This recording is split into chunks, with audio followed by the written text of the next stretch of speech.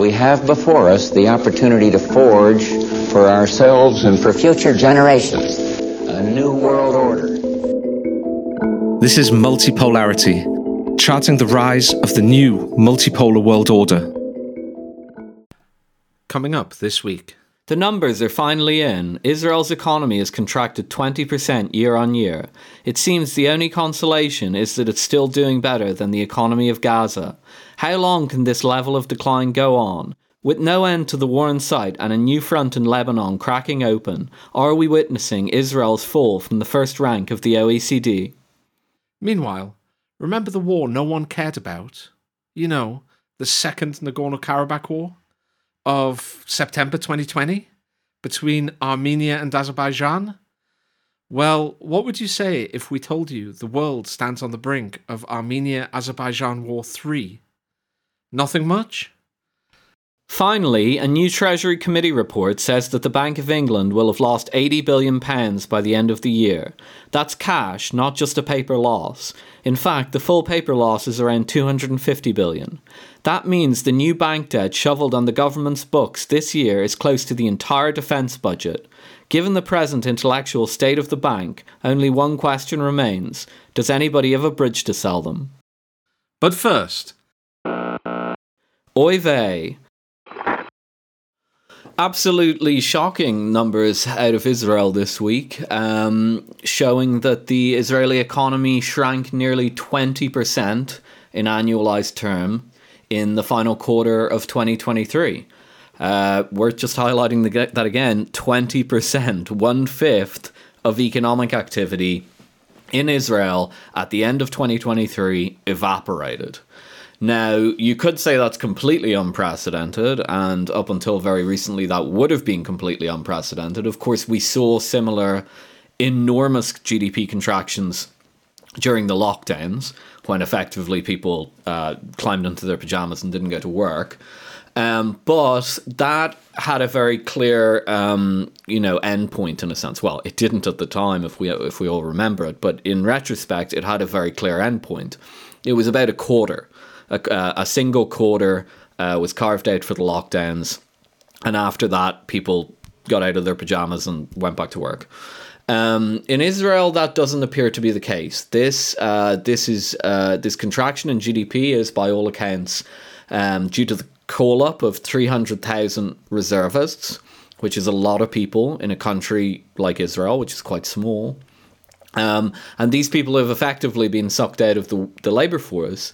They are called up for the foreseeable future. They are called up until the various conflicts in Israel, whether it be Hamas or the boiling conflict with Hezbollah, and we can also talk about what's about to happen in Rafah and the relationship to Egypt. These reservists are presumably gone from the labour force until this stuff winds down. And until this stuff winds down, therefore, the GDP of Israel is a fifth lower than it used to be.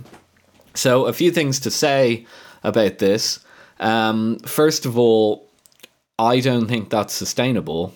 The amount of tax revenue alone that's lost by a 20% GDP contraction is mind-blowing, really. It'll probably be more than 20% of tax revenue, will be my guess.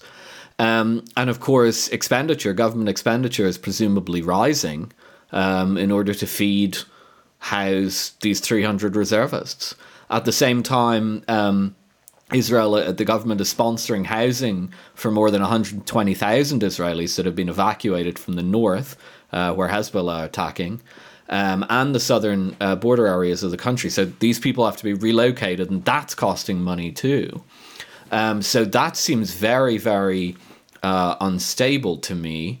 And of course, it'll just have kind of mechanical impacts on various measures that people pay attention to. Just off the top of my head, government debt to GDP. We always talk about the burden of government debt on a country being government debt to GDP.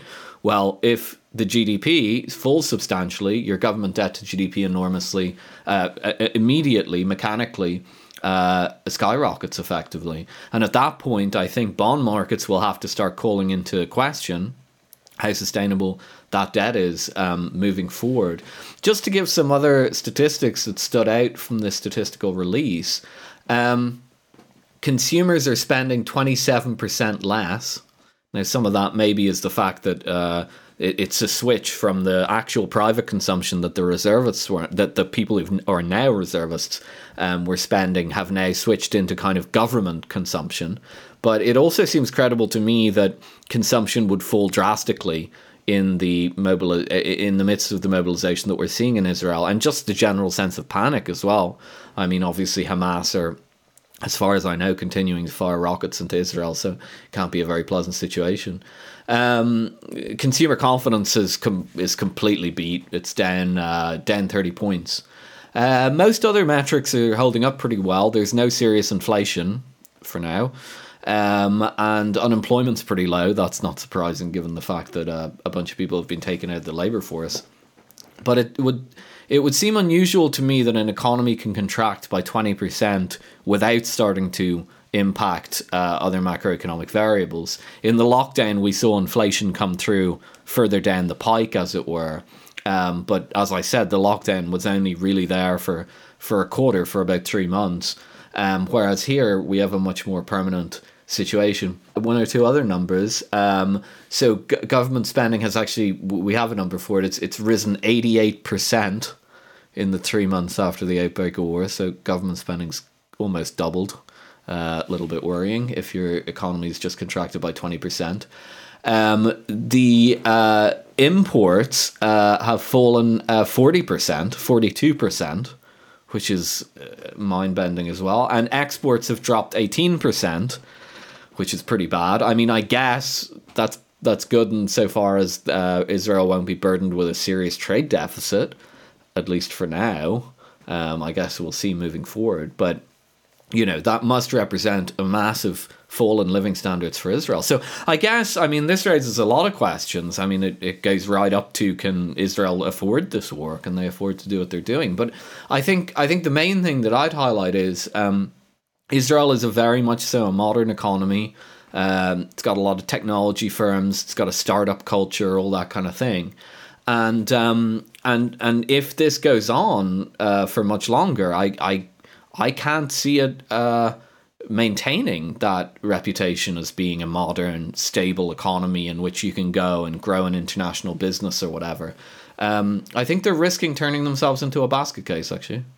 Yeah, well, I mean, when I read this, I wasn't surprised, because any economy, any country where they have to call up a significant proportion of their population to fight a war is going to suffer from lost economic output, because that significant portion of the population would have been working in the regular economy. And so they lose that kind of labour output. In addition to that, of course, they've got to pay for all this. War is the most expensive activity known to man.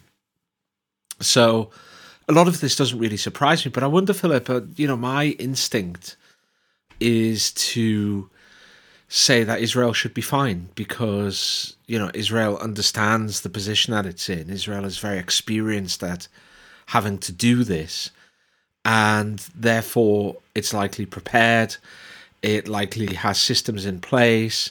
It likely has public administrators, whether on the political side or the bureaucratic side, who are used to dealing with such situations. And in addition to that, businesses are used to dealing with such a situation. So while for now the economy might, fall, as soon as those soldiers start to come back, it'll, bounce back. And because of their experience and because of the systems that they likely have set up, there won't be too much of a long-term effect on this. I mean, what would you have to say about that kind of my instinctive reaction to this news? I mean, you say you're not surprised. I'm surprised. 20%? I mean, I would have thought maybe, 5%, maybe 10%.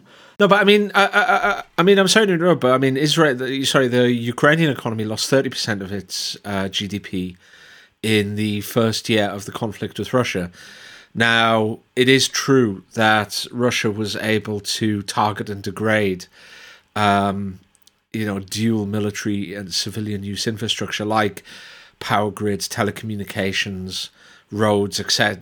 The logistics hubs, etc., etc. But by the same token, Ukraine didn't have to call up the same kind of proportion of its working age men to go and fight. So 20% doesn't sound like too horrendous for like a country that essentially has to call up all of its able-bodied young men to go and fight, right? Well, I'm not sure of that. I mean, for example, that happened in World War I and World War II. We never saw a 20% decline in the economies of either the Allied or the Axis powers, because they retooled for war production. They actually tended to increase. Comparing it to the absolute catastrophe that Ukraine suffered after the 2014 Russian takeover of Crimea and so on, I don't think that bodes very positively for Israel. Ukraine after that was known as a basket case economy. And I think it pretty much still remains that to this day. It's wholly supported at the moment by foreign aid. The last thing I'd say is you mention the experience of the past. Well, I pulled up some statistics, and obviously the last time Israel had a major war, the two last instances were the 1968 war, that was the Six-Day War, I believe, and the 1973 Yom Kippur War, which was actually larger. In 1973, the Israeli economy grew by 5.6%, and in 1968 it grew by 2.3%. So I don't know fully why the Israeli economy is getting so absolutely obliterated by this particular call-up and this particular form of warfare. My instinct is that we actually aren't used to this kind of thing in a modern consumer and services-oriented economy. That when we experienced this kind of thing in the past, we were dealing with heavily industrialized wars where the economies were retooled, something similar that we're seeing in Russia right now. And what we're seeing here is a very westernized economy. I mean, I've never been to Israel, but I have friends who visit Israel quite regularly, and Israel is like Europe. I mean, it really is like Europe in the Middle East. And having an economy that's so reliant on consumption and services, and removing, as you say, all these able-bodied men, consumers, spreading, a certain amount of fear and panic in the population. I think what we're seeing is just how fragile economies like this are to these kind of dynamics. Maybe it'll pass. Maybe in a year's time this will all have wound down, and that GDP will whipsaw back up 20%, like we saw during the lockdowns after the single quarter of shutting down our economies. But it's very, very hard for me to think through, let's say, a year of 20% GDP decline without having some sort of dynamic effect on the economy, thinking specifically about inflation. Yeah, so two questions here. First, the first question would be, if it is if your instinct is to say, well, look, in the past and in, say, the Russian Federation today, we and they today were and are able to cope better with this sort of shock because they are and they were industrial economies that essentially shift industrial production from, whatever it was they were doing before to a kind of wartime production. So everything stays essentially the same, but with a bit more kind of government spending and funding, and that might provide a little lift to the economy, if anything.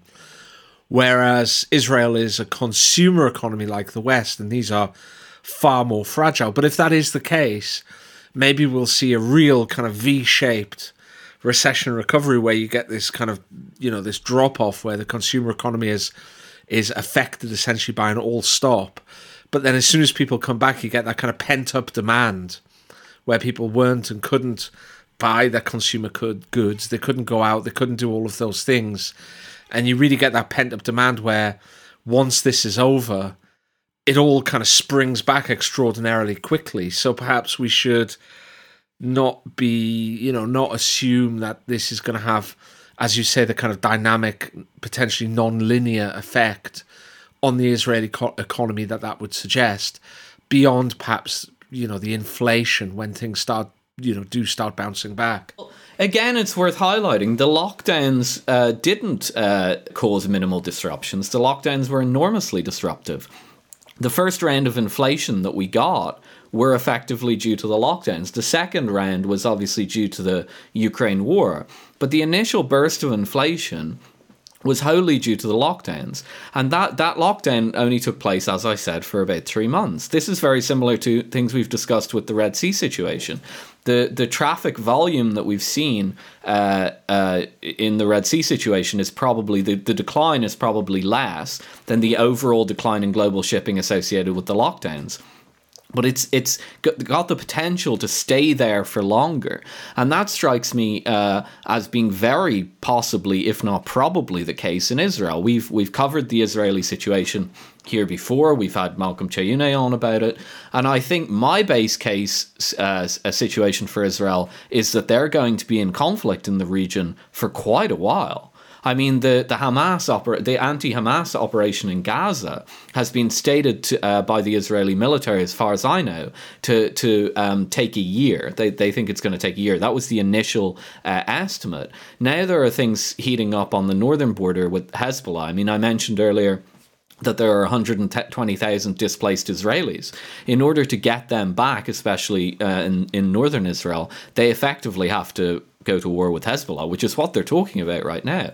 So I don't think it would be unreasonable to think that this conflict goes on for 1, 2, 3, 4 years. Now, yes, we have an experiment where we shut down 20%, 25% of Western economies for 3 months. I thought it was a crazy experiment, and I think the effects were extremely negative, and we're continuing to live with them to this day. But this looks much worse to me because it doesn't have a clear endpoint, number one. It's also not fully in the control of the government, remember, that the lockdown, at least notionally, could be pulled back by the government. Now, in practice, it couldn't have been. They had to acclimatize the population and so on. We all remember it. But, notionally, they could make a decision and say it's time to start winding this back. The Israel situation, everything we've seen is it just seems to spiral, and nobody seems to have control over it. And the last thing I'd say is Israel is a wealthy country. It has a lot of kind of entrepreneurial talent. You see companies grow up there and so on. The first thing I'd say is I don't think it will remain that if this continues to go on. This kind of economic turmoil cannot be tolerable for people who can be working elsewhere. Many people in Israel are dual citizens. The ones that aren't are very well educated. They can easily go to Western countries. Their English is good. They're culturally Western.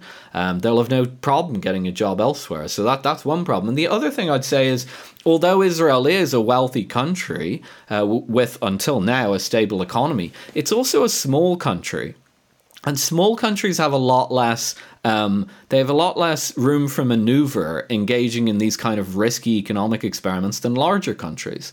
And what I'd watch in that regard is the Israeli currency or any sort of attack by the bond markets that get concerned with their potential for credit ratings and so on. Not just the credit rating of the sovereign, but the credit rating of all the companies within Israel. I mean, how long can domestic companies, service their debt load when GDPs declined by 20%? We saw some serious issues with that in the lockdown that required government support if you realized them. Now, what is in Israel's favor here is it has a very strong ally in the country of the United States. And although the United States has its economic problems, we talk about them from time to time, it can easily pull a country like Israel along. But the problem with that is that then Israel becomes a dependency economy, much like Ukraine is today.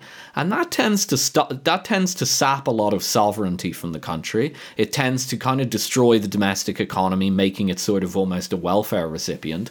So although that might stave off any potential collapse if things get very nasty in the finance markets, it will completely, I think, drain the productive capacity and entrepreneurial spirit and the general kind of joie de vivre of the economy itself. Very briefly, before we move on to our next subject, you mentioned before that spending had surged even as GDP, and thus one would assume tax receipts were falling. How long, perhaps you don't have an exact answer to this because the numbers have just come out and you're not a kind of Israel expert macroeconomist, but I think it's worth guiding our listeners towards, questions of, first of all, how long Israel can kind of fund this sort of deficit. And I assume it's really a huge deficit, fiscal deficit as well, before it really starts running into the rocks. But additionally, if it becomes apparent that Israel is struggling in macroeconomic terms, that might also encourage some of its regional, adversaries to try to take advantage, right? Yeah, I mean, if I were their regional adversaries and I saw these types of numbers, I'd probably start thinking about putting pressure on parts of their economy. Maybe they're already doing that.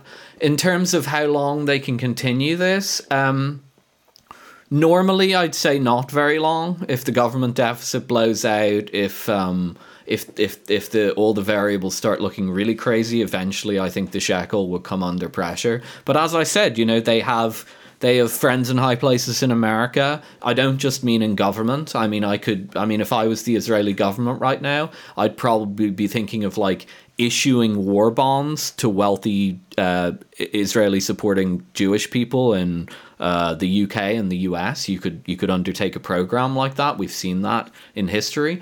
So I think they're probably in a pretty they're in the best possible position, I think, of any country in the world, that I can think of off the top of my head, to try and secure financing to get them through a tough spot here. But again, I'm just highlighting, even if they succeed in doing that, becoming a sort of a welfare recipient will really sap the life out of your economy. And given what Israel have built in economic terms over the past 40 years, which has been extremely impressive, it's by far the most impressive economy in the region, that would be a bit of a tragedy, really. Nagorno-Karabakh to the future. A couple of days ago, at the time of recording, Nikol Pashinyan, the Prime Minister of Armenia, reported that he believed Azerbaijan was preparing for a full-scale war against Armenia, which is very serious news indeed, and I'm surprised it hasn't got more coverage.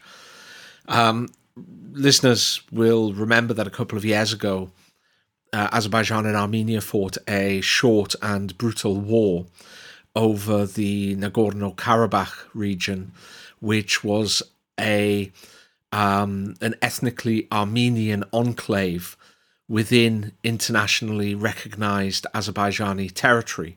It was also administered by an independent government against the wishes of Azerbaijan, with very strong links to Armenia. And the two sides fought a war in which Armenia were defeated and had to reach for Armenia, quite an unpleasant peace. Between then and last summer, or last autumn, the Armenians and Azerbaijanis were negotiating on a whole range of matters. They came to nothing, and then Azerbaijan once again brought more limited military power to bear, and Armenia offered no resistance. And ethnic Armenians fled from the entirety of Nagorno-Karabakh, which is now fully administered and controlled by Azerbaijan. Since then, though, negotiations about normalization of relations and the demilitarization of border areas have continued. And the main bone of contention is the Azerbaijani desire to build a road, a transport link, through an area of Armenia called the Zangezur Corridor. I'm not sure if I'm pronouncing that correctly, but that's how it's spelled, the Zangezur Corridor, which would basically link kind of mainland Azerbaijan, if you like, with an Azerbaijani exclave called Nakhchivan and Turkey itself. Nakhchivan is kind of sandwiched between Armenia and Turkey, and a road through the Zangezur Corridor would link Azerbaijan with its major ally Turkey and Azerbaijan's exclave Nakhchivan. Armenia is obviously extremely reluctant to build this road because it would mean it would mean Azerbaijani administration of a sliver of Armenian territory, which is, very hard for it to swallow. And now it looks as though, if Mr. Pashinyan is to be believed, that Azerbaijan is preparing to take matters into its own hands on this matter. So here we are, Philip Pilkington. We have another war brewing, yet another war. And I think this is a really important point that people need to bear in mind, because one of our core points here in Multipolarity, or one of our core theses, is that as the world shifts from a unipolar to a multipolar world order, and absent an acceptance of that, and an effort to rebuild or retool existing global institutions, or build new global institutions that reflect the multipolar reality, then what will happen is you will have these hotspots, existing hotspots around the world, whether they be in the Middle East or in the Caucasus, which is one of the traditional points at which conflict has flared up through thousands of years of history, or in places like South America, there's a conflict, a simmering, a concern about conflict between Venezuela and Guyana at the moment, and we've spoken even about the Falklands before, and listeners need to understand that as the multipolar world becomes increasingly obvious and increasingly the reality on the ground, and as the unipolar world recedes, we're going to see more and more of these flare-ups of ancient or ongoing conflicts. And this is going to be an important trend to watch. And certainly the Armenia-Azerbaijan rumbling conflict that's been going on for some 30 years is very much one of those. I haven't followed this as closely as you have, but, out of the corner of my eye, it kind of looks like what you might call a multipolar mess in a sense. I don't fully understand it. It seems to me that that Armenia have these close ties with countries like Iran, and then they're kind of, doing things that are alienating these key allies. The Prime Minister here, I have a report from today from Pashinyan, and he says our relations with Iran are deep and Armenia remains committed to those relations. But this is one of those cases where not everything is clear. Our good relations with Iran are causing tensions in some places, while our good relations with other countries are causing tensions in Iran. And it seems to me that a lot of these tensions are being caused by a very strong push on the part of Armenia, or at least its current prime minister, to have better relations with the West. In this article, it says Pashinyan and his political team are saying that they are diversifying Armenia's traditional foreign and security policy in response to what they see as Russia's failure to meet security commitments to its South Caucasus ally. And this just strikes me as, on its face, you'd say, oh yeah, of course, well, we're moving into a multipolar world, and so the whole key in a multipolar world is to try and build some sort of new alliance structure that works for your particular country. But in this instance, and please correct me if I'm wrong, it seems like they're just kind of screwing it up in a sense. My sense has always been that the Americans, make friendly noises to Armenia and then kind of leave them out in the cold. But even beyond that, shaking up tensions with someone on your border who's been a very core ally to you seems very strange when you're facing down, frankly, the barrel of a gun. The last thing I'd say is in terms of militaries, my understanding is basically that both of them do have serious militaries. We looked at the potential conflict between Venezuela and Guyana a few weeks ago, and of course Venezuela had a pretty serious army, not a great one, but a pretty serious army, and Guyana basically had none.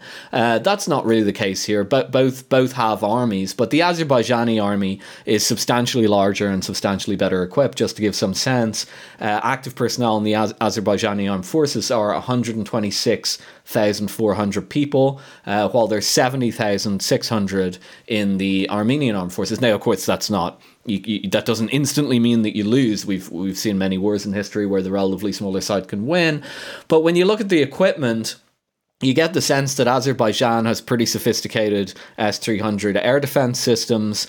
It's got about 800 tanks. And then Armenia has maybe 220 tanks. And I don't think it has some very sophisticated air defense systems. So, you know, it kind of looks like Armenia is kind of the weak one here. And they're doing this kind of experimental foreign policy, which maybe you can explain a bit better than me, but I'm not really sure what they're trying to do by building these Western relationships and alienating people in the region. Maybe there's a logic to it, but it seems to me, just as someone who doesn't know that much about this, the stakes are very large for them to be doing this. Is the payoff very large? No, is the answer, unfortunately, for Armenia. And you're quite right. It seems increasingly that Pashinyan has played his hand very badly. To give people some background to this, Armenia has traditionally and throughout a lot of history been a close ally to Russia. It's an Orthodox Christian country, perhaps, or perhaps they have their own version of Christian Orthodoxy. But it's the oldest, or certainly one of the oldest Christian countries in the world, or Christian cultures in the world, and traditionally it's been a very close ally to Russia. However, Nikol Pashinyan has always been a Western and European-leaning politician, even when he was a journalist and, you know, before he became a leading politician and eventually prime minister. And since he has been prime minister, he has had difficult relations with Russia.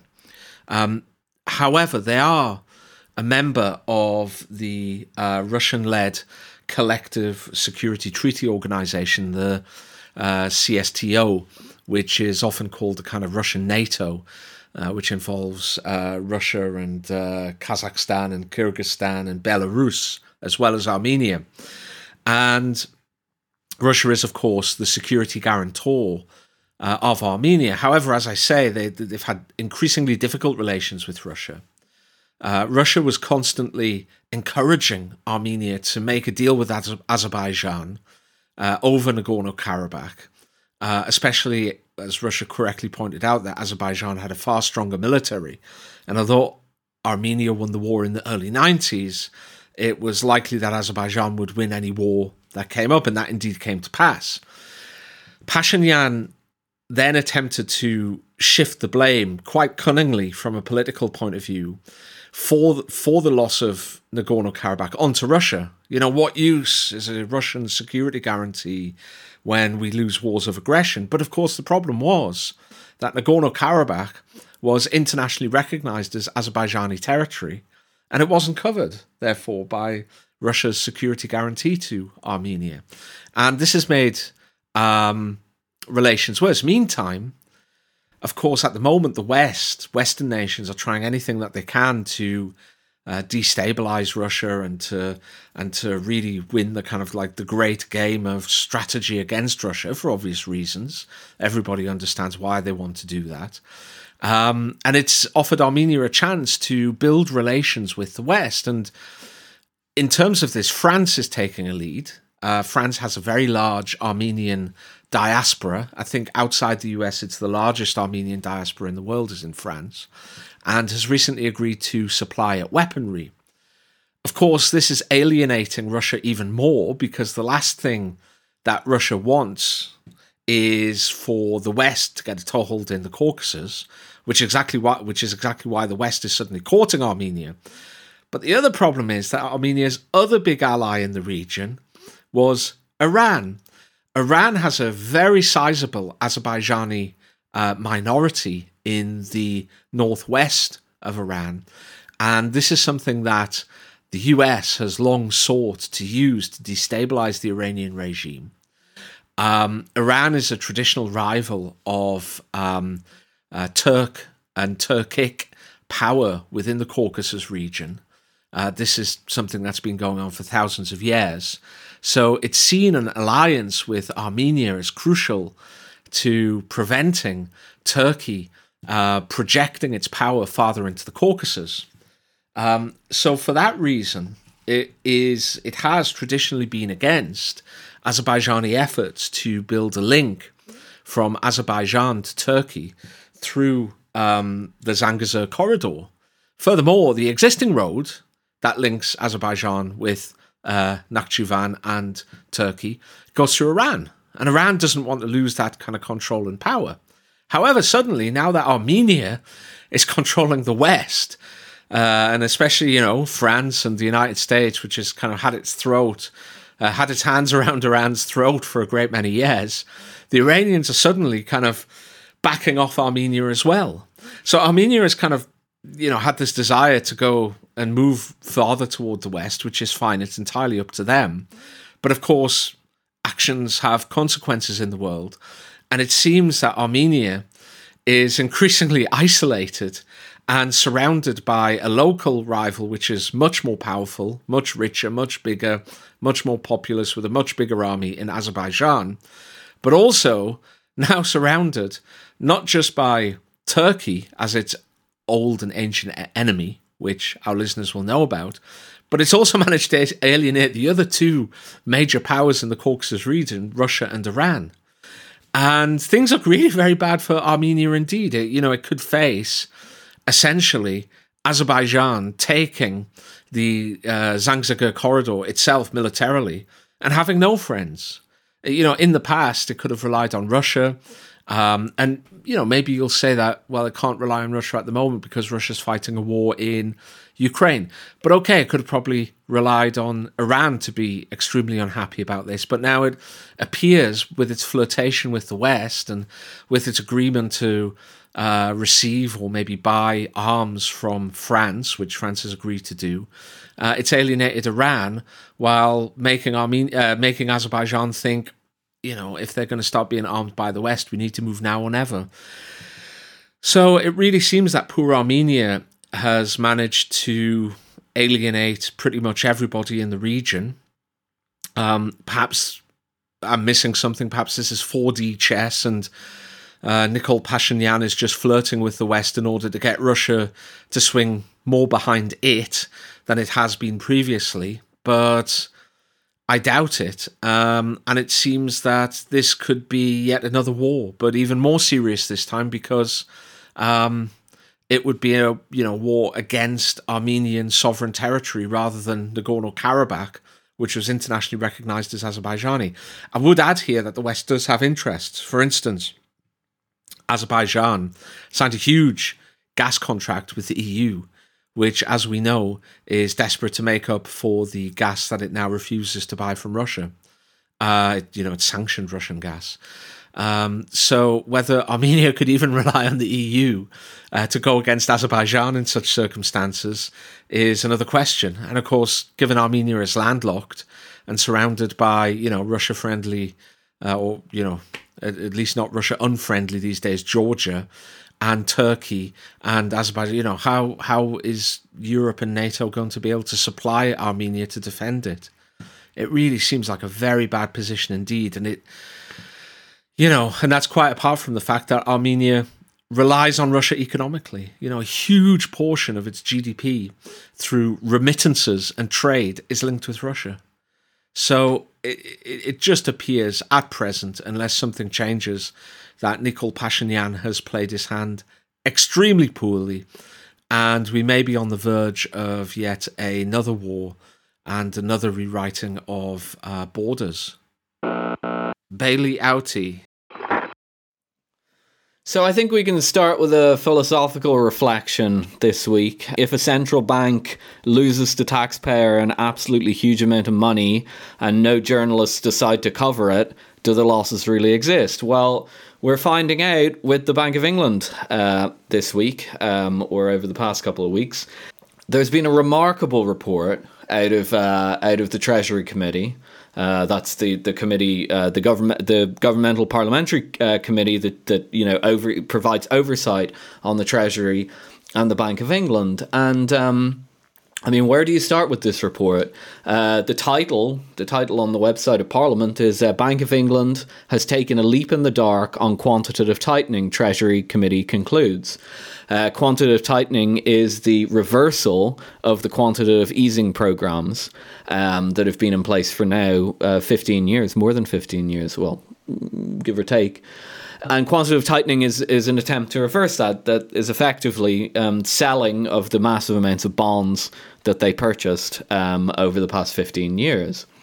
This report is incredibly critical of the quantitative tightening program and its ramifications, but it's also implicitly critical of the quantitative easing programs, because, of course, without quantitative easing, you'd get no quantitative tightening.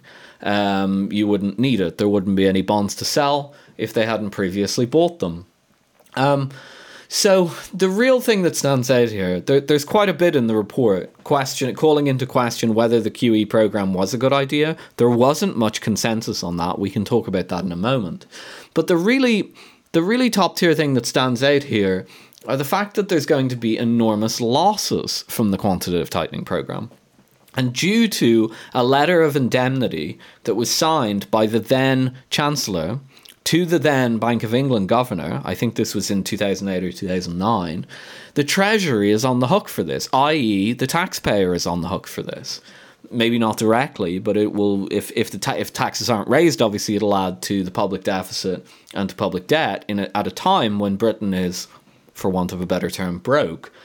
The potential losses here are pretty large. So reading directly from the committee's report, annual losses in each of 2023 and 2024 will amount to £40 billion.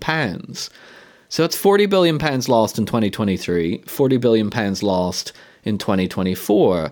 Just to give some context to that, in 2022, when Liz Truss became Prime Minister, she suggested £30 billion to finance tax cuts.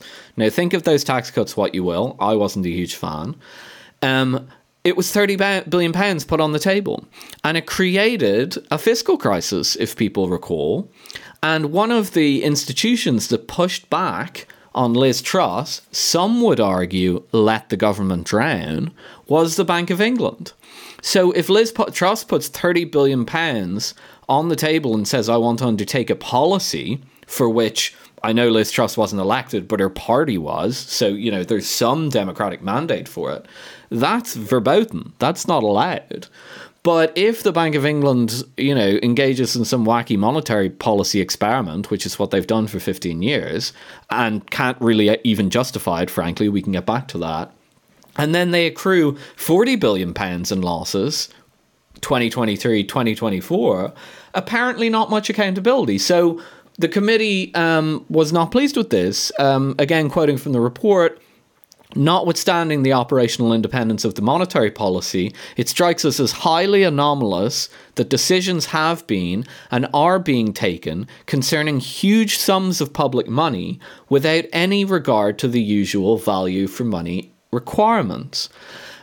Just one more component to this before we discuss it, just to get the facts right. That 40 billion, that 40 billion and 40 billion, that's not all. Another part of the report. One area of high uncertainty related to the potential overall losses which may be incurred by QE and QT. It was estimated between 50 billion and 130 billion pounds throughout the lifetime of the programmes, with potentially significant impacts for Her Majesty's Treasury spending power for the next decade. I would say that these are very optimistic forecasts because they assume that there won't be any more inflation. If there's another round of inflation, for example, from tensions in the Red Sea, from spreading global turmoil, all the stuff we talk about in the podcast over and over again, these losses could easily double. They could triple, conceivably. And yet, here's the strange thing. This report was released on the 7th of February. It's now the day of recording is the 19th of February. This hasn't been covered. I wrote an article about it for Unheard. A Politico journalist has been pretty doggedly chasing this. But most people don't actually know this is happening. Most people in the general public do not know that the Bank of England last year lost the public treasury more money, 25% more money, than Liz Truss's tax cuts. This just isn't talked about. And it's absolutely mystifying. I don't really want to risk engaging in overstatement, but I've never seen anything like this. You'd think that journalists would be interested in the fact that the Bank of England has just lost an absolute wad of money at a time when the country's effectively broke, and no government, whether it be Liz Truss's tax cuts or the desire on the part of Labour to engage in massive public spending for better or for worse, none of these governments can do it because they're financially constrained. And yet we just skate over the fact that a huge component to this mess we're in is the Bank of England itself. And the Treasury Committee have said that, again, to quote, potentially significant impacts for Her Majesty's Treasury's spending power for the next decade. For a decade. This is just wild. I mean, the story itself is wild enough. The fact that it's just not being covered in the media is just mind-blowing. I know we have a very educated audience here from the kind of feedback that we get. I think it's worth just explaining to people a little bit about the mechanics and the whys and wherefores of quantitative easing and quantitative tightening. Now, when interest rates are low, bonds, which are essentially debt, it's expensive to buy when interest rates are low. And when interest rates are high, bonds are very cheap to buy, okay? So during the global financial crisis, the central bank the Bank of England, like other central banks around the world, had cut interest rates to zero. And the idea of cutting interest rates is by making saving less profitable and by making loans and debt and credit cheaper. And by doing these two things, increasing the amount of money in the economy, and essentially by doing that, increasing the growth by a relative amount.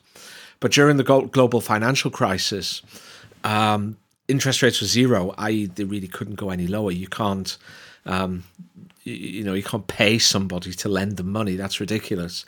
So, and the economy still wasn't growing. They were still falling off a cliff. Demand was still cratering. So they engaged in quantitative easing, and the idea was that they would buy bonds. They would buy government, mainly sovereign debt. In Britain's case, gilts. In America's case, treasuries. In the European Central Bank's case, it was bunds. And the idea was that they would, by doing that, in theory, directly inject cash into the economy, because they would be buying bonds for cash, essentially.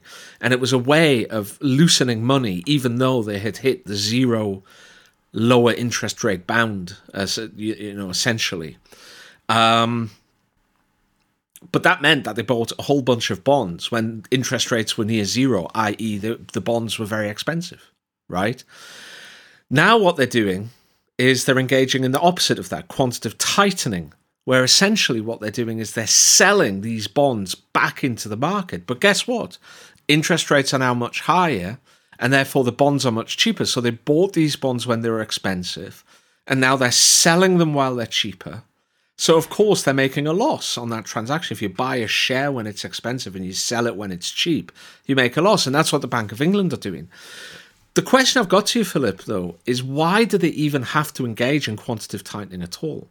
First of all, it's never been done, so they have no idea what effect it's going to have on the overall money supply. Secondly, they're ramping up interest rates.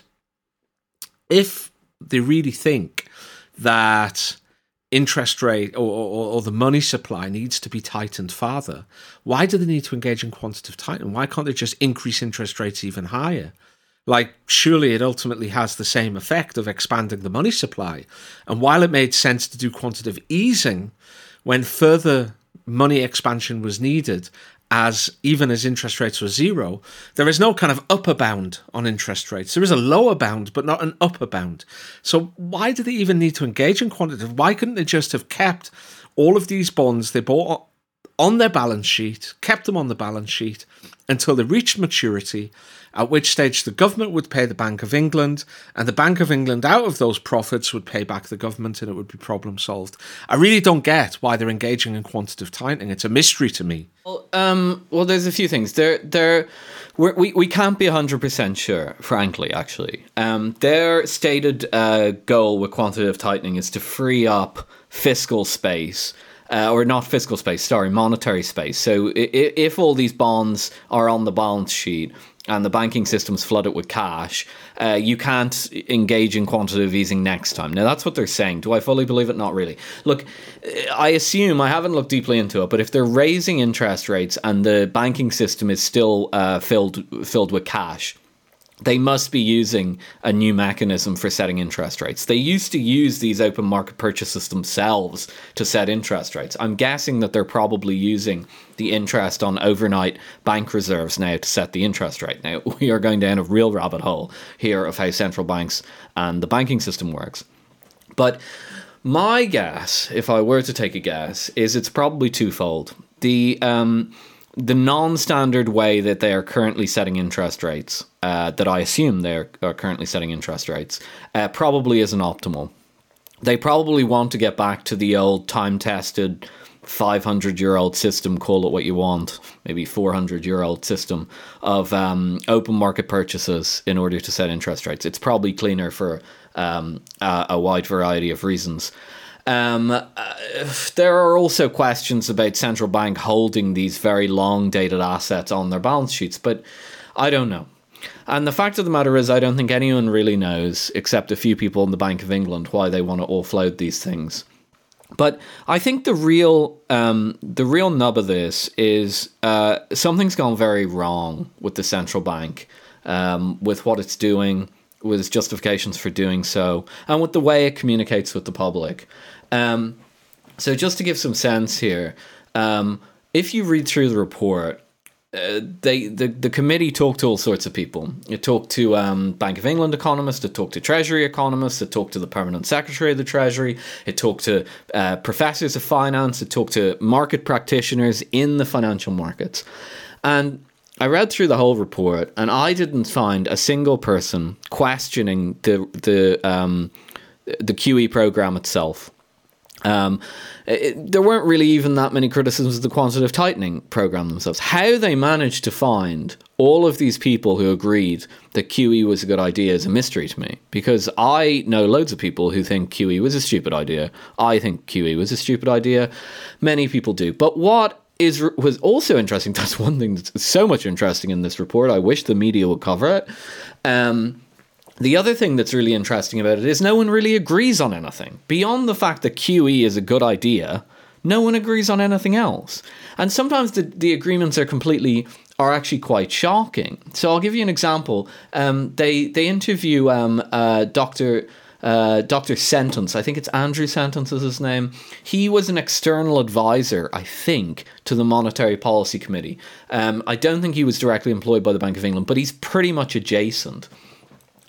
He's stated as saying that he was only sure that the earlier QE, that is the initial quantitative easing that was put in place in 2008, 2009, justified the cost.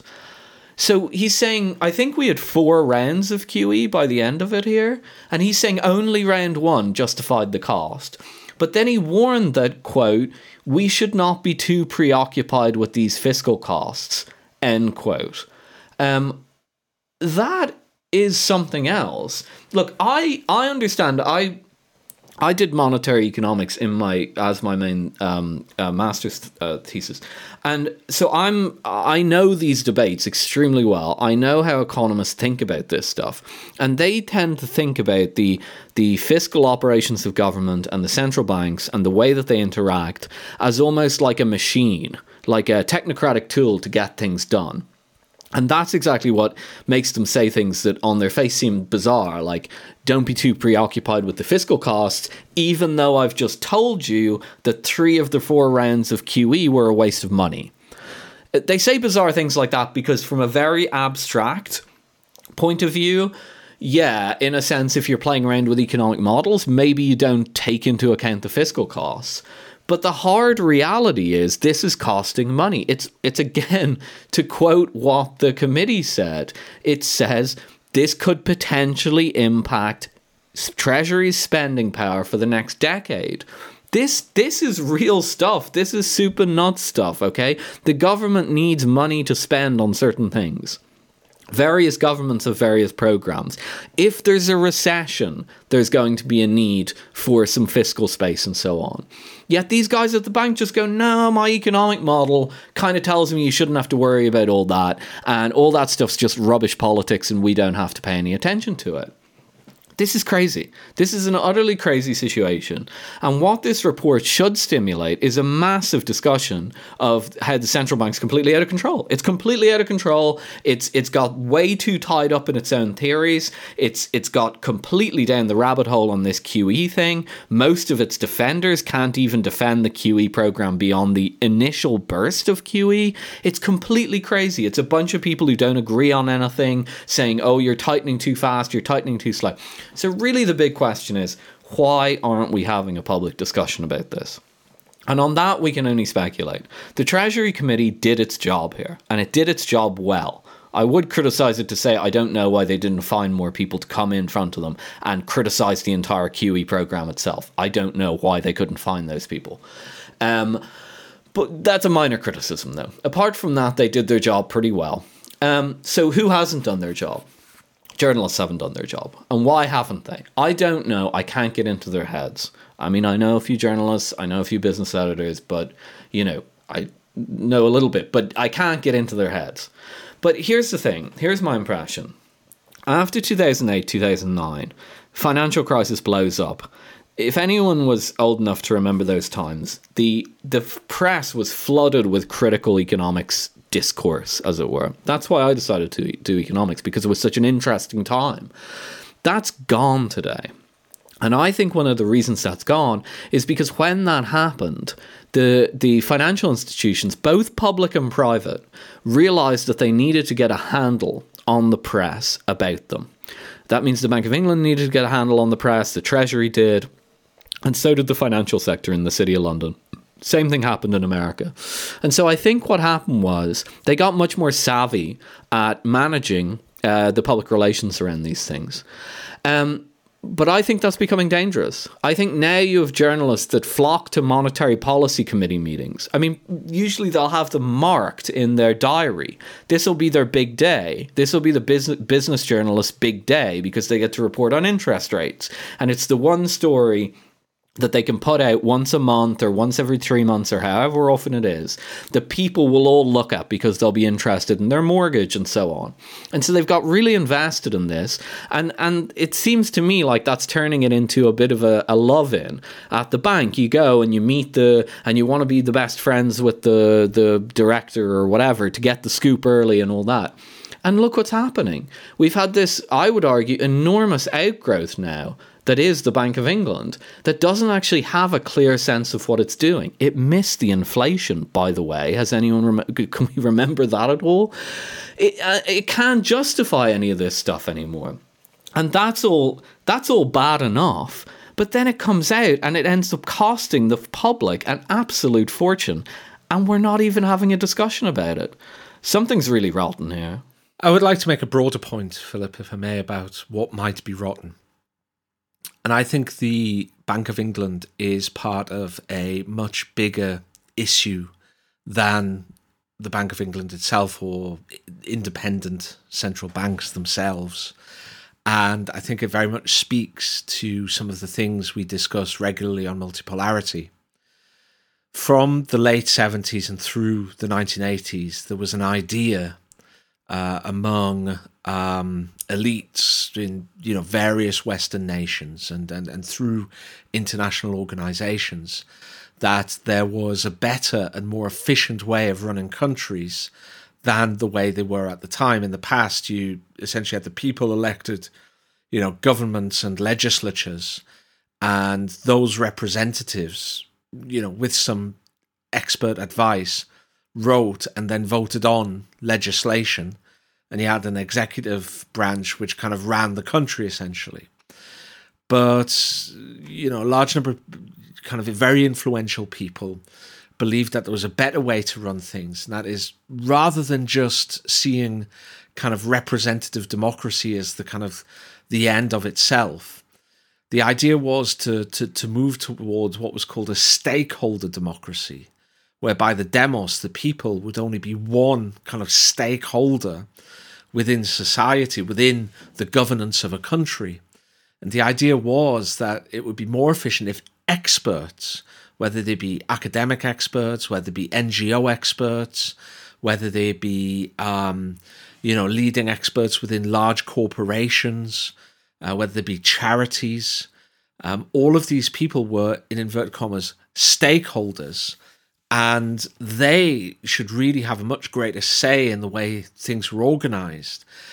And basically from the mid to late 90s, a whole range of international institutions were set up to essentially run countries and economies in a more rational way, governed by experts and technocrats and stakeholders.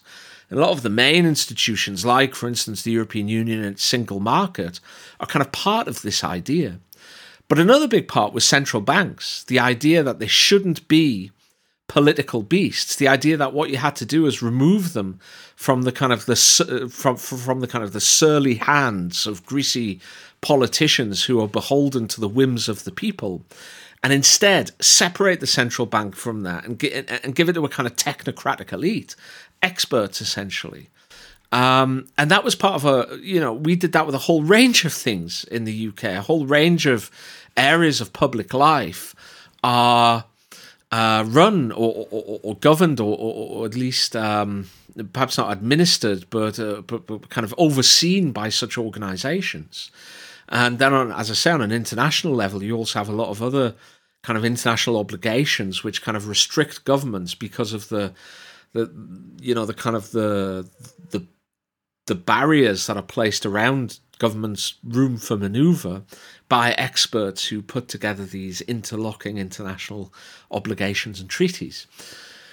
Now, we are seeing a big rise of populism, and this is happening throughout the Western world. It's something that's panicking and terrifying existing legacy political elites.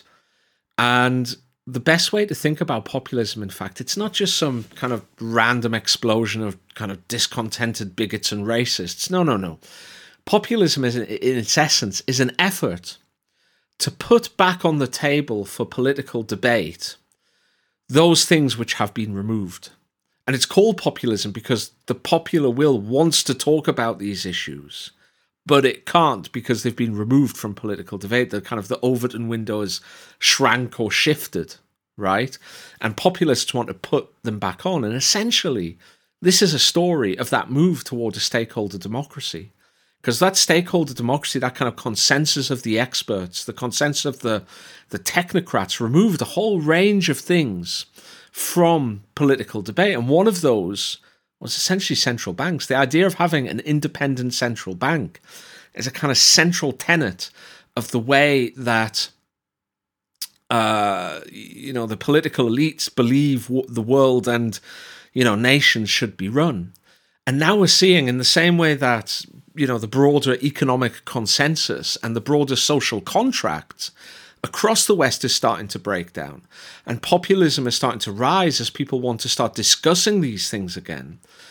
So I think we're going to start to have a discussion about central banks and whether they have managed the economy successfully. And again, this is a core of the multipolarity podcast thesis, that as we shift to a new world, this won't just affect geopolitics and strategy and international trade and global macroeconomics. It's also going to affect individual societies as well. So I think this central bank thing, it's really important in the way that you put it, Philip, that there really ought to be a discussion about whether the Bank of England, as the central bank of the UK, has done a good job, or whether it's gone completely off the rails and is making a pig's ear of monetary policy. But I also think that there's a broader discussion to be had, and that's whether central banks should be independent at all, or whether they should move back to political control. And I'm not sure I have an opinion either way, but this fits very neatly with the trend across the Western world that we're seeing of, the demos within individual Western nations wanting to start to control things for themselves again within their own democracy, right? Rather than having them taken away and controlled by technocrats beyond democratic control. So I really think while the central bank might not be caught up on that for now, the Bank of England might be eventually.